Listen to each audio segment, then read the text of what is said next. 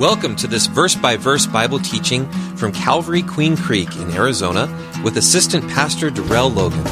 We hope you're blessed by listening. Romans 10:17 says, "Faith comes by hearing, and hearing by the Word of God." For more information, please visit calvaryqueencreek.org. But let's pray. Father, we thank you once again for allowing us to be here, for allowing us to serve you. And Lord, I have this privilege of breaking the bread of your word with your people. And the word is not just for others, it's for me as well, Father. And so once again, I do ask for open and receptive hearts to receive your work and your word. And I just pray that you would do something great through us and in us, Father. Help us to be more like Jesus, and help us, Lord, to leave this place better than when we came in. Help us to focus on you, to put our undivided attention upon you, Father. And I pray for safety on the grounds. I pray, Father, for a fresh filling of your Spirit, and that I would decrease and you increase. And I pray for the saints, Lord, who may be viewing online right now. I pray that you would, Lord, help them to sense your presence where they are, Father. In Jesus' name, amen. So tonight we're going to cover 1 Samuel chapter 13, beginning at the 16th verse, and then we're going to go through chapter 14, verse 23. And the title for tonight's lesson or message is Nothing Restrains the Lord. Nothing restrains the Lord. And so in our previous study, we saw Jonathan being brave, and he was being proactive in his attack of the Philistines who were in Geba at that time. And then the rest of the Philistines we saw in that narrative, along with their 30,000 chariots and 6,000 horsemen and a whole host of people from their group, they gathered to fight with Israel. And as a result, we saw King Saul's army decrease. It decreased from the 3,000 he chose to 600 because the people became afraid and they hid themselves, and some of them crossed over to the east side of the Jordan River to get away from their enemies, the Philistines, who seemed so strong and mighty and advanced. Now, during all of this, because you see something else going on in King Saul's life, and if you're not familiar with King Saul, once again, he's the first king of the nation of Israel. And so during all of this that I just shared with you in the quick review, we saw this King Saul, make a foolish decision by offering a burnt offering in the place named Gilgal. But what he was supposed to have done was wait for Samuel to come and offer the burnt offerings and make those sacrifices of peace offerings. But Saul was disobedient. He stepped outside of his lane. He did a job that was not for him, but it was reserved for the priests. And so due to that is Saul's disobedience, as we've seen in the previous lesson earlier in chapter 13, due to that, Samuel, the man of God, told Saul that you're not going to have a dynasty. Your boys are not going to reign over Israel after you, and it's not going to keep going and going. That's not going to happen anymore. And this word that Samuel shared with him was from God. And so this was the word of God that Samuel shared with King Saul. So you're not going to have a dynasty now because of your disobedience, because you were out of place. And instead, you're going to be replaced by another man, a man after God's own heart. And that person is going to become the king of Israel. And that man is none other than King David, whom, Lord willing, we'll get to as we progress in this study in 1 Samuel. But we're going to pick up in 1 Samuel chapter 13, verse 16. And it says, Saul, Jonathan, his son, and the people present with them, they remained in Gibeah of Benjamin. But the Philistines, and again, these are their enemies, they encamped in Michmash. And then raiders, or these raiding parties, they came out of the camp of the Philistines in 3 companies. They split up into 3 divisions or groups. And one company, it says, turned onto the road to Ophrah, to the land of Shual. And another company, in verse 18, turned to the road to Beth Horon. And another company turned to the road of the border that overlooks the valley of Zeboim toward the wilderness. And so one of the Philistine military groups, as I summarize this, they ended up going northward to Ophrah. The second group went west to Beth Horon, and the third group went east towards Zeboim. They seemed to have everything covered in regard to going up against God's chosen nation, the nation of Israel. And just like how they call themselves surrounding the Israelites, the Hebrews, the people of God, just like the Philistines did that, the enemy, our enemy, spiritual enemy, the devil, he has his army spread out. And his army is working overtime, trying to come against the people of God, the saints, also known as the church or the bride of Christ. But Pastor Darrell, how could the devil have folks spread out here and there and everywhere? Well, it tells us in Revelation chapter 12, verse 4, and this is only the first part of that verse, and I believe this has already happened in the past. This portion happened in the past. It tells us that his tail, because metaphorically here, it was speaking of Satan. If you read the context of Revelation 12, it was speaking of him as if he were a dragon. And you can imagine that it would describe his personality. And his tail drew a third of the stars of heaven and threw them to the earth. And the stars here is a metaphor for, or a symbolism for angels. And so God created, I don't know how many angels, but it tells us here that Satan, or the devil, our adversary, he persuaded a third of God's angels to come on his side. And we don't know how many they are, but they're spread out throughout this earth.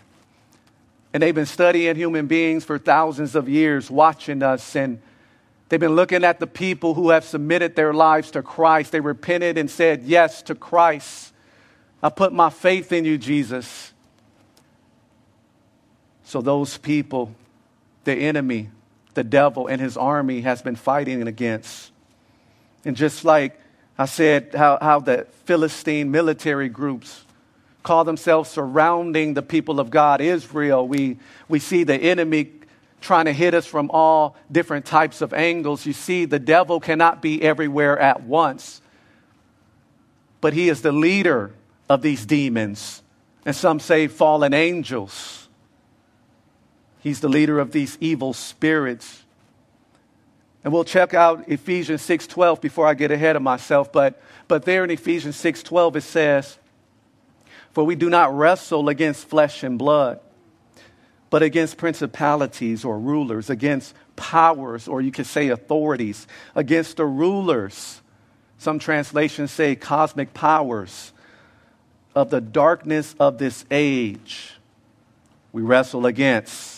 In other words, our true enemies are those spiritual hosts or forces of wickedness in the heavenly or these supernatural places. And so we cannot see the enemy that we fight, but there is an enemy. And you've heard it many times. You heard it said many times that if you don't know that you are in spiritual warfare as a Christian, then the chances are you're not winning. Because this is what we sign up for when we say yes to Jesus. When we give our lives to him and tell Jesus to have your way in us and through us. When we tell Jesus, I want you to be my personal Savior and Lord. When we say that to Jesus, we also say yes to spiritual warfare. And so we have spiritual enemies, whether we like it or not. And so what you see here in Ephesians 6:12 is that Paul is using different terms to refer to our spiritual enemies. And so it appears that they are on many different levels and that they have different ranks in this demonic army. They're all part of this spiritual army. Speaking of the enemy, they are all members, in other words, of spiritual hosts of wickedness in heavenly places or supernatural places. We can't see them, but they're there. The enemy, the devil, influences the world system. And so when you see even world leaders promoting demonic things, well, they're being inspired. They're being swayed by the wicked one. Oh, when you read the book of Daniel, you can even see a glimpse of that. Because Daniel prayed, I believe it's in Daniel chapter 10. If I'm wrong, somebody correct me, but I believe it's in Daniel chapter 10. Where Daniel wanted more understanding of the vision that he was given. And as soon as he prayed, an angel was released to give him the answer. But on his way to giving Daniel the answer, the angel told him that the prince of Persia came against him and Michael the archangel had to come and help him out.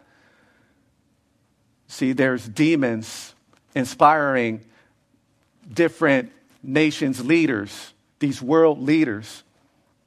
Those who are not saved especially. And so no wonder we have some of the crazy laws being proposed and some of the crazy sinful laws that have passed. But the good news is this is not our home. We're just pilgrims. We're just passing through and the Lord has a better place for us. And so those words that we sang tonight, in one of the songs, Come Lord Jesus, Come, so significant. And I pray that is our heart. I pray that we would make that a part of our prayer. Like I said, not to force Jesus to come back, but it just shows where our heart is. We're focused on eternity. We're focused on the Lord. But listen to this, while we're still here, we ought to do the job that God called us to do. While we're still here, we're to still witness, we're to still minister, we're to still love others, even, yes, our enemies. Picking up at verse 19, it says, Now there was no blacksmith or metal worker to be found throughout all the land of Israel, for the Philistines said, lest the Hebrews make swords or spears. But all the Israelites will go down to the Philistines to sharpen each man's plowshare, his mattock, his axe, and his sickle. And the charge for sharpening was a pim, which was about 2/3 of a shekel weight, or about 1/4 of an ounce of silver. And so that was the charge for sharpening the plowshares, the mattocks, the forks or pitchforks, and the axes, and even to set the points for the goads, which were the cattle prods or the ox goads.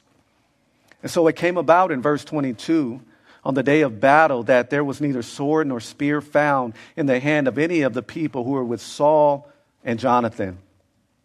But they were found with Saul and Jonathan his son. And the garrison of the Philistines went out to the pass, or the crossing place of Michmash. And the Philistines went there for the purpose of guarding the pass. And so we see here from these set of verses that the Hebrews had to go to their enemies, the Philistines, those who were sort of harassing them and bullying them. They had to go to them to get their farm equipment sharpened, because they're the ones who had the people who were skilled in metalwork.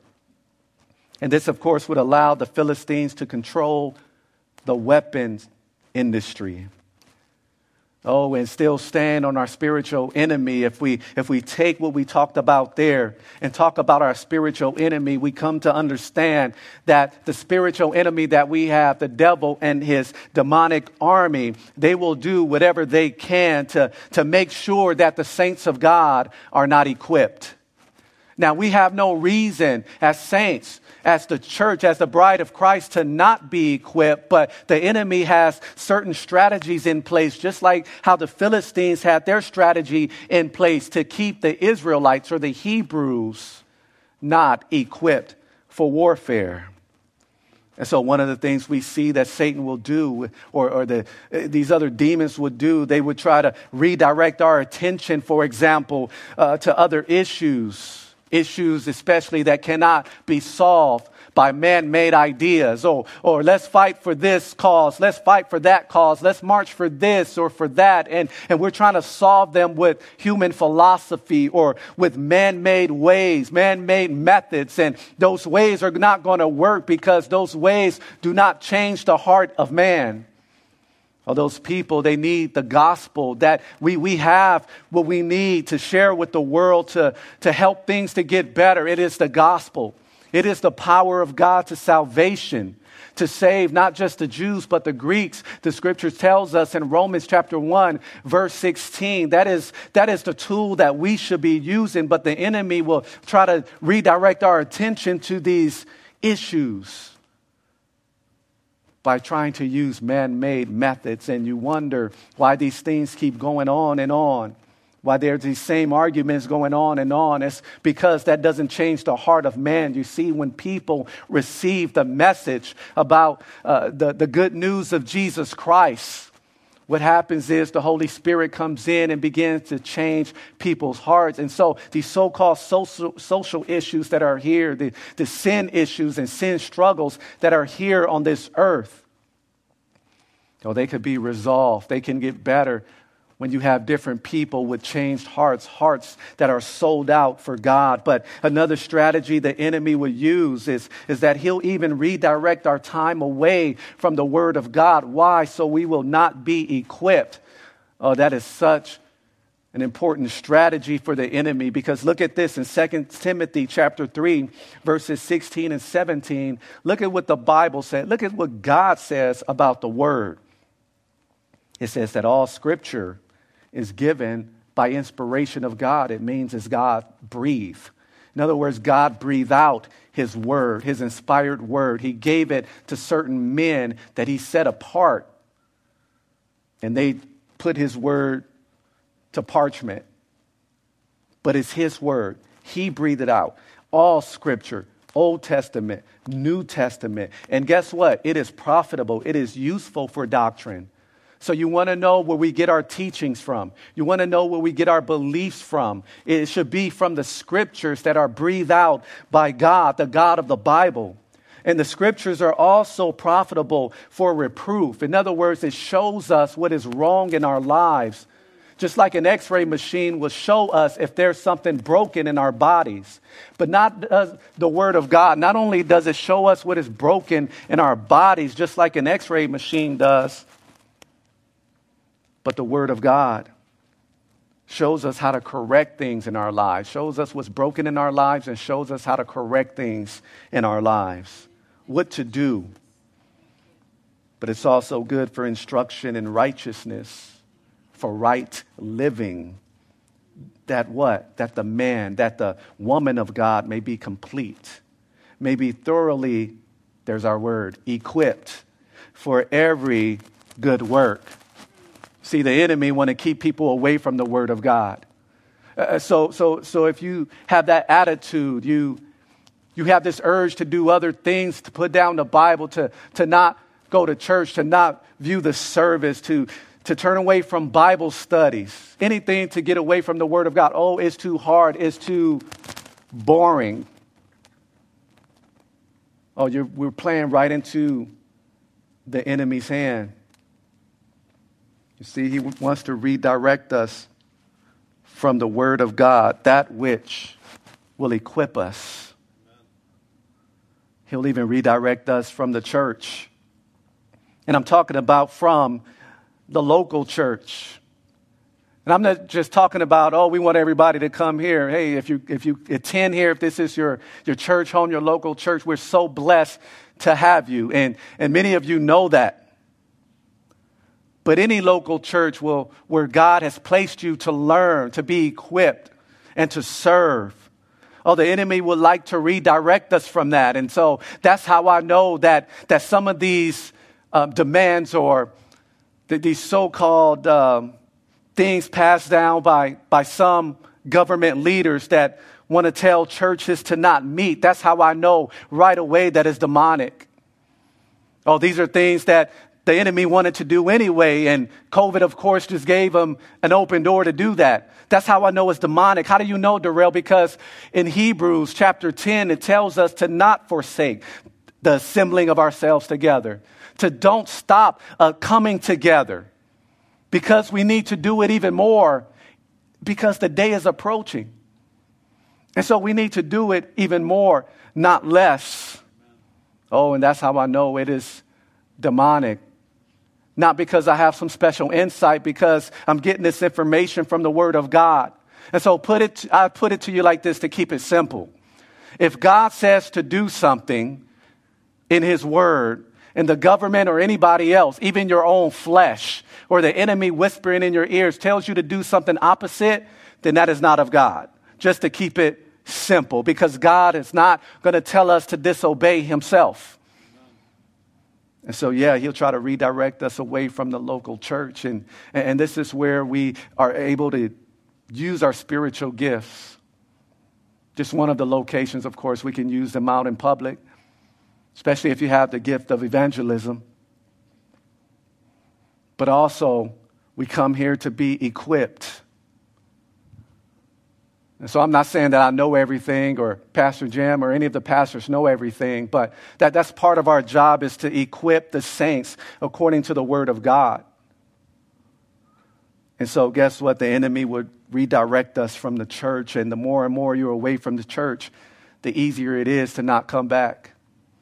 And again, I'm not just talking about this local church, because there's many biblical churches you can go to if that's where God called you. But I'm just sharing with you some examples of the enemy's tactics.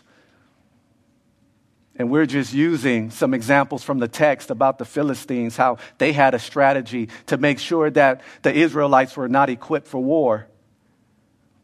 Now, I just wanted to share that spiritual insight with you, because I believe that the Lord has placed that upon my heart to share with the people of God. But one thing I want you to notice as well is that only Saul and Jonathan, they had a sword or spear. So King Saul and his son Jonathan, they're the ones who had the weapons. And that's fine and dandy, but the leaders shouldn't be the only ones with the weapons. The leaders shouldn't be the only ones with the Bible. The leaders should not be the only ones who know the Word of God. Matter of fact, the saints of God, we all need to be able to share the simple message of the gospel. We all need to be able to give a reason for the hope that is in us when people ask, hey, why are you a Christian? Why are you so hopeful? How come you have the same sickness that I have, but yet and still you have this message of hope? Yet and still you talk about Jesus. Oh, we need to be able to give them a reason for the hope that is within them. Why do you trust the Bible, that book that you say tells you about this hope? Why do you trust in it? Well, the simple answer is because it's true. Oh, now that opens up a conversation. Well, Pastor Darrell, or whatever your name is, fill in the blank. Why do you say that? Because it's true. And this is where you can break out the Christian apologetics and tell them why the Bible is trustworthy. It's a book that has been put together by God over a span of 1,500 years by at least 40 different human writers, where the author, of course, is God. But you have many of these different human writers. They don't even know each other. They had different backgrounds. And matter of fact, the Bible was written on at least 3 different continents over, like I said, 1,500 years span of time. Yet and still, you have one message that does not contradict itself. And then you have the prophecies. And then, as a matter of fact, you have Jesus himself, the one who was fully God and fully man. You have Jesus himself saying that the scriptures cannot be broken. You have Jesus himself quoting from the Old Testament, which proved that the Old Testament is indeed the Word of God. So we should all be able to answer those questions. And the Bible is not just a history book. It's not a science book, but when it does touch on history, when it does touch on science, the Bible is accurate. Oh, we should be able to share those things. We should be able to give a reason for the hope that is within us. That's why I say it shouldn't just be Saul and the Jonathans or the pastors and the different ministry leaders who are equipped. Oh, no, we all should be. We all should be. But going over to the next chapter in chapter 14, verse 1, it says, "Now it happened one day that Jonathan, the son of Saul, said to the young man who bore his armor." He said to the young man, in other words, that we would call an armor bearer. He said, "Come, let us go over to the Philistines' garrison. Let's go to the enemy's military post that is on the other side." But he did not tell his father Saul. And Saul was sitting in the outskirts of Gibeah under a pomegranate tree, which is in Migron. And the people who were with him were about 600 men. Ahijah, the son of Ahitub, Ichabod's brother, the son of Phinehas, the son of Eli, the Lord's priest in Shiloh. Remember, he died. Remember, Phinehas was one of Eli's sinful and evil priest sons. Remember, he died. But Ahijah was a descendant of that Eli that we read about earlier in the studies in 1 Samuel. And so this Ahijah, he was wearing the ephod. He was wearing this priestly vest. But the people did not know that Jonathan was gone. And between the passes by which Jonathan sought to go over to the Philistines' garrison, there was a sharp rock, or this steep slope, or you can call it a cliff. There was one on one side, and then there was another one on the other side. And the name of one of those cliffs was Bozez, which means glistening. And the name of the other one, Sine, which means thorny. And in verse 5 in chapter 14, it says, "The front of one faced northward opposite Michmash, and the other southward opposite Gibeah. And then Jonathan said to the young man who bore his armor, 'Come, let us go over to the garrison of these uncircumcised. It may be that the Lord will work for us, for nothing restrains or prevents the Lord from saving by many or by few.'" And so for now, I just want to focus on why Jonathan would mention that the Philistines were uncircumcised. What was the purpose of mentioning that about the Philistines? You see, the purpose was the fact that they were not in a covenant relationship with God. You see, the circumcision of the flesh that the Israelites, that the Hebrews went through, the boys, of course, went through, it was an outward symbol of the fact that they were the covenant people of God, of Yahweh. And so it was pointing out the fact that the Philistines were not. These are not the covenant people of God. And so you can infer these people don't have the privilege that we have. They were pagans. But what was always more important to God was the circumcision of the heart. You see, when you think about circumcision and the circumcision of the heart, you think about the fleshly one, the physical one. And I won't get into any details about that. But if you know about the physical one and the flesh being cut off and so forth, think about it spiritually. When we talk about our hearts being circumcised, which is done by the Holy Spirit, not some kind of metal instrument or whatever instrument they use. When you talk about being circumcised spiritually, the circumcision of the heart, it means that the fleshly part of our hearts are cut away so that our hearts are more sensitive to the things of God. Or those things that interest God, that God cares about. Now our hearts are more sensitive to that. Now we're able to love God with all our hearts, mind, soul, and strength, and to love our neighbors as ourselves, because the fleshly part, the insensitive part that does not have any regard for God, that's been cut away. And that is only done by the Spirit of God. And that type of circumcision, that defines who is truly a child of God. And so to continue in verse 7 in 1 Samuel 14, it says, "So his armor bearer," remember this is Jonathan's armor bearer, "said to him, 'Do all that is in your heart. Go then, here, I'm with you according to your heart.' Then Jonathan said, 'Very well.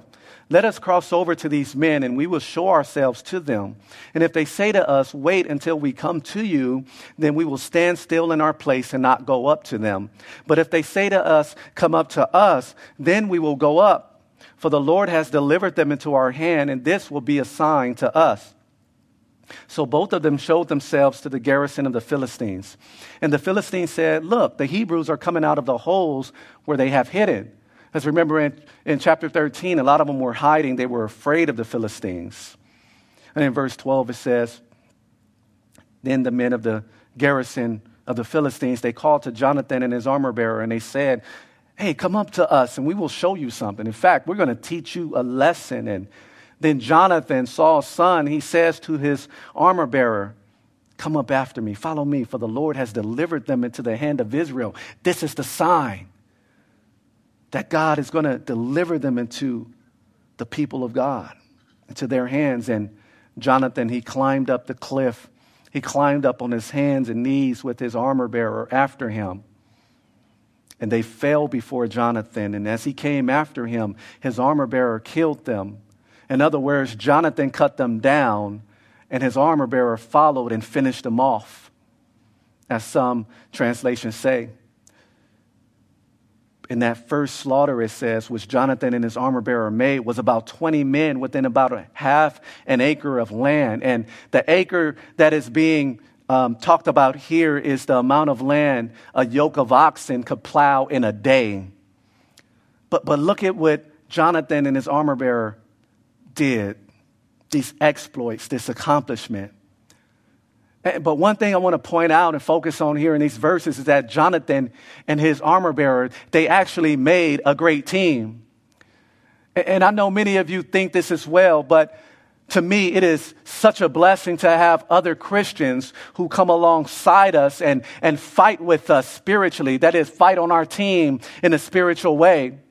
And the Apostle Paul understood how important this was because, and I'm going to read out of the New Living Translation, but in Romans 15, verse 30, it says, "Dear brothers and sisters, I urge you in the name of our Lord Jesus Christ to join in my struggle by praying to God for me." To join in my struggle by praying. And do this because of your love for me, given to you by the Holy Spirit. So the Apostle Paul even knew the blessing of having other saints join him in his struggles. And it's a blessing for us as well to have other Christians to fight alongside of us. And then in verse 15, there was a trembling. There was this panic in the Philistine camp, in the field and among all the people. And the garrison and the raiders, the raiding parties, they also trembled, and the earth quaked, so that it was a very great trembling. And so you see that God made his presence known. And now the watchmen, as we continue of Saul, these watchmen in Gibeah of Benjamin, they looked, and there was the Philistine multitude, this huge army, and they were melting away. They were retreating. They're running away, and they went here and there. And then Saul said to the people who were with him, "Now call the roll and see who has gone from us." And when they had called the roll, surprisingly, Jonathan and his armor bearer, you can call him like his assistant, they were not there. And Saul said to Ahijah the priest, this descendant of Eli, he said to him, "Bring the ark of God here," that is, so he could inquire of the Lord. And it says, "For at that time the ark of God was with the children of Israel." And now it happened, while Saul talked to the priest, that the noise, that the panic which was in the camp of the Philistines, it continued to increase. It got louder. And so Saul said to the priest, he said to Ahijah, "Okay, stop, withdraw your hands, stop seeking guidance from the Lord. Pull your hand back." And then Saul in verse 20, and all the people who were with him assembled. They got together and they went to battle. And indeed, every Philistine's man's sword was against his neighbor. And there was a very great confusion. They started killing each other, these Philistines. Moreover, the Hebrews who were with, or who had defected to the Philistines before, it says they who went up with them into the camp from the surrounding country. And it says that they also joined the Israelites who were with Saul and Jonathan. And in verse 22, likewise, all the men of Israel who had hidden in the mountains of Ephraim, when they heard that the Philistines fled, they also followed hard after them in battle. And so I would say this, just like how these Israelites came out of hiding in the mountains of Ephraim. I would say just like how they came out of hiding, it's time for Christians to come out of hiding and join in the battle. You've been redirected. You've been fooled by the enemy. Now it's time to come out of hiding and join the battle. We're in a spiritual fight against the real enemy, the devil and his army. And just like these Hebrews or Israelites who left their partnership with the Philistines because some had defected to them. So just like how they broke their partnership with the Philistines, and then even they joined the rest of the Israelites who were with Saul and Jonathan, I would say this for the Christians today, that it's time for the Christians of today to come out of their partnership, not with the Philistines, but to come out of their partnership with the world and join the right side of the battle, which is God's side. There is a true battle. Come out of hiding, Christians. Break those partnerships with the world, Christian, and get into the real battle using spiritual weapons. For the weapons of our warfare are not carnal, the scriptures tell us, but they are mighty in God. And they pull down strongholds. In verse 23, it says, so the Lord saved Israel that day. And the battle shifted to Beth Aven. In other words, it can extend it beyond Beth Aven. And if we're talking about our spiritual walk and our struggles with sin, our struggles with the sin nature, you can see this happening as well.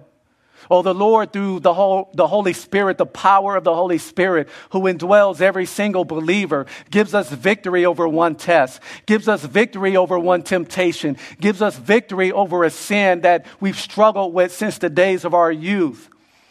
And then we win that battle, we experience that victory. But the bad news is some of us become complacent because we don't realize that, yes, we won that battle over that sin or we were victorious in that test, but we don't realize that the battle has shifted, that there's some other areas that the enemy's going to try to attack and bring up. And so don't get complacent after a victory over one test or over one particular sin. Keep going, keep praying, keep watching, keep being sober, keep reading your scriptures, keep getting together for a Bible study, keep meditating on the Word of God. Do not become complacent just because you've had a victory over your sin and over your flesh in one moment, because the battle will shift to something else. And the enemy knows what he's doing. He's very sneaky. I told you, even in the temptation of Christ, when Christ defeated the devil using the Word of God over those times of temptation when he was tested, it said that the devil left him, but Luke's gospel says until an opportune time. And I'm going to tell you that even though you may defeat, you'll be victorious over a temptation, that the enemy is going to come back in an opportune time when he sees that he has a good opportunity, when he sees that your guard is down, when he sees that you are grieving, when he sees that you are physically tired, you've been overworking yourself, when he sees that you put that Bible down for a day and now you haven't done devotions on that day. You haven't done them a second day. He sees your guard down. Oh, and he's going to come back with that temptation for an opportune time. And I guarantee you the enemy doesn't like when we share this information. We are exposing him. But the Word of God tells us this: do not be ignorant of his devices. So don't be ignorant, saints. And I'm trying not to be ignorant of the enemy's devices. See, in this study tonight, Jonathan is a person of interest, but not in the bad way. He's an interesting person. And from what we know about Jonathan so far, he's admirable, somebody to be admired. Because Jonathan, Saul's son, he is a go-getter. This young man is brave, and he was willing, as we see in the scriptures, to take a risk in faith. He trusted God.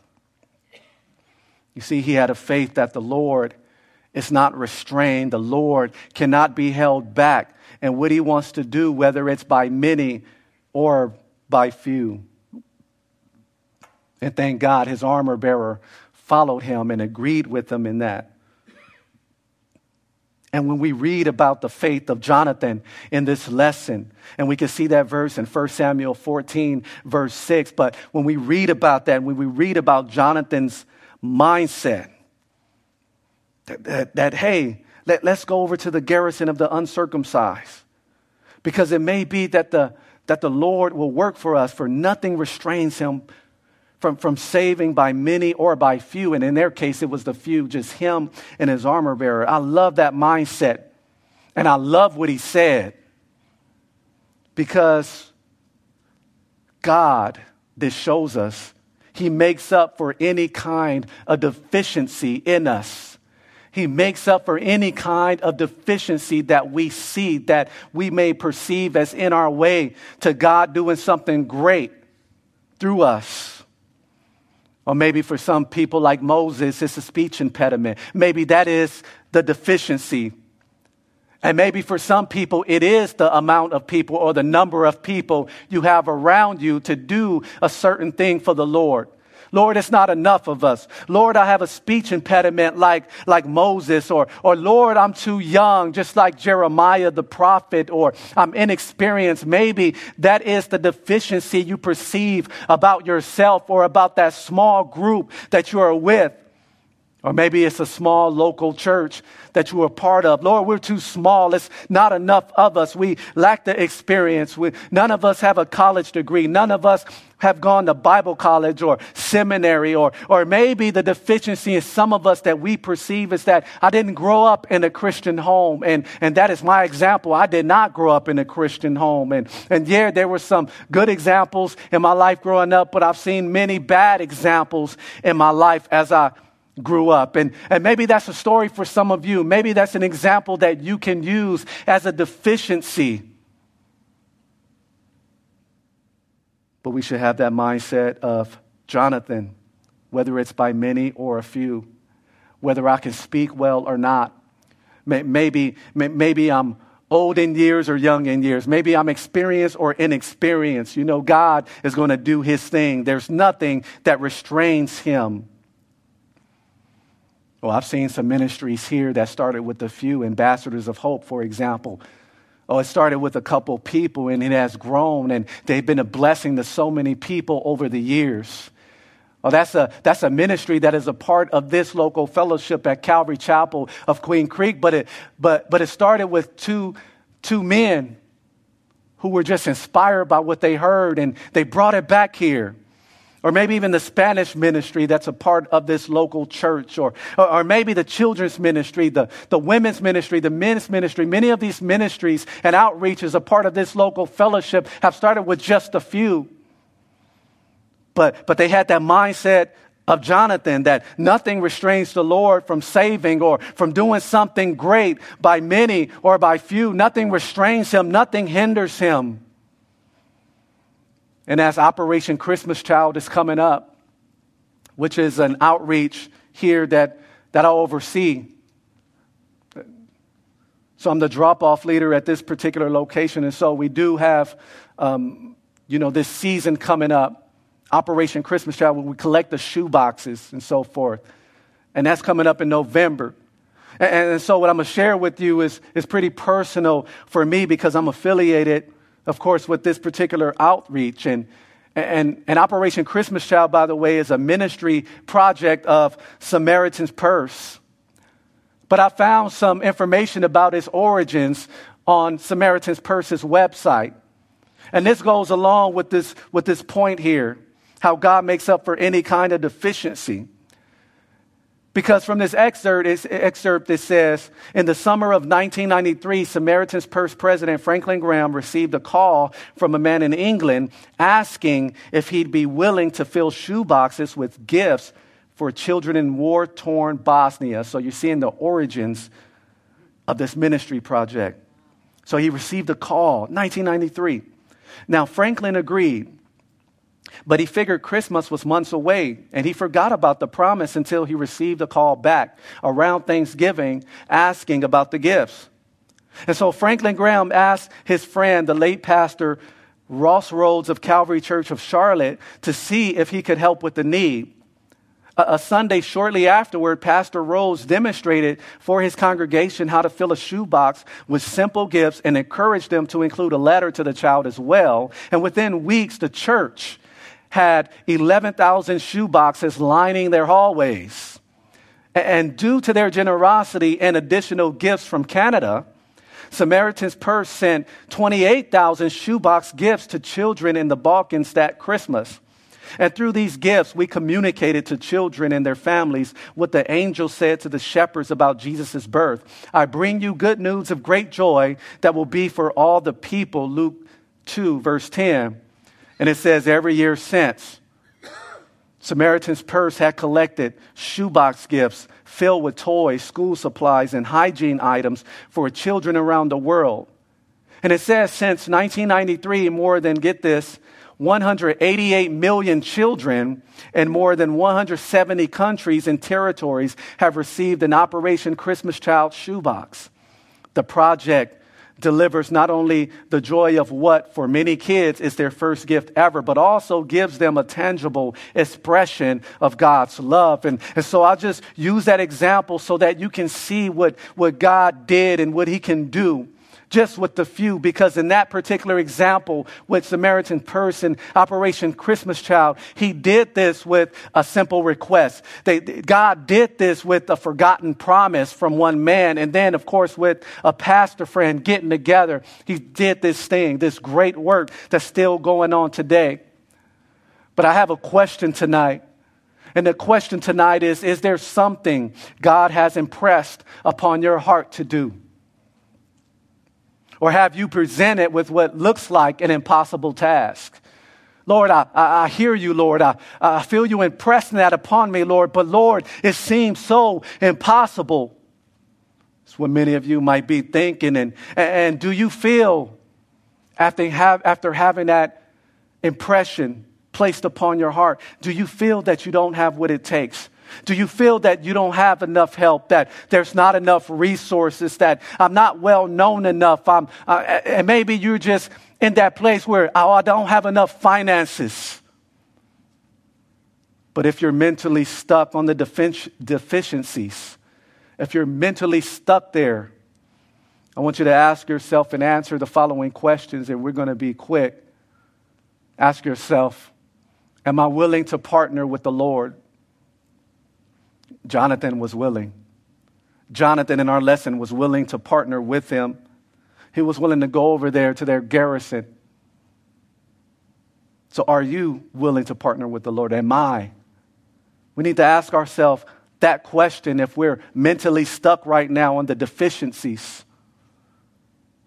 on what we perceive as the impossible. But also we should ask ourselves, is it in the will of God? And that's what Jonathan did. He put out a test. If they come up here, we're going to stay put. But if they tell us to come on, then we're going to go. It is God's will, because that means he delivered our enemies into the hands of the Israelites. But we should ask ourselves that question as well. Is it in the will of God? And also, if you're mentally stuck on those deficiencies of what God has called you to do, or of that task before you, ask yourself this: do I have faith in God? Am I a Jonathan tonight? See, Jonathan had faith in God. The scriptures tell us in Hebrews 11:6 that without faith it's impossible to please him. For he who comes to God must believe that he is, and that he's a rewarder of those who diligently or sincerely seek him. And you see the Lord reward Jonathan in that armor bearer, because he was a man of faith, and that faith pleased God. And God did something mighty through him. You see, no one can limit God's power or ability as the worship team comes up. However, a person can close the door on God's work for them, in them, and through them because of what? Because of unbelief. Now that can happen because of a person's unbelief, but remember, their unbelief doesn't limit God's power or ability. But in those cases where God needs or he wants human participation of faith, in those cases, God can say, okay, I'm going to choose not to work or act in that because they're not partnering with me with their faith. Well, Pastor Darrell, do you have evidence? Yes, I do. Matthew chapter 13, verse 58, when Jesus went back to Nazareth, his hometown, it says he did not do many mighty works there. Why? Because of their unbelief. Not that he couldn't, but he chose not to. Why? Because of their unbelief. You see, but a Jonathan, and many of you who are in this room tonight, you have decided to partner with God through your faith. So are you focused? Are you mentally stuck on those deficiencies to that seemingly impossible task? Again, if you are, ask yourself, am I willing to partner with the Lord? Is it in the will of God? Do I have faith in God? And get this, when we put our trust in God, we put our trust in the one who's bigger than our shortcomings. And I want to leave you with this, that if you, or I could say we, are a willing participant, and if we have faith in God, and if it's in the will of God, then we all will see God do the impossible through us. I'll read that again. If you are a willing participant, have faith in God, and if it's in the will of God, you'll see God do the impossible through you. Father, we thank you for tonight. We thank you that there's nothing that restrains you. But help us, Father, to be in your will. Help us to discern your will.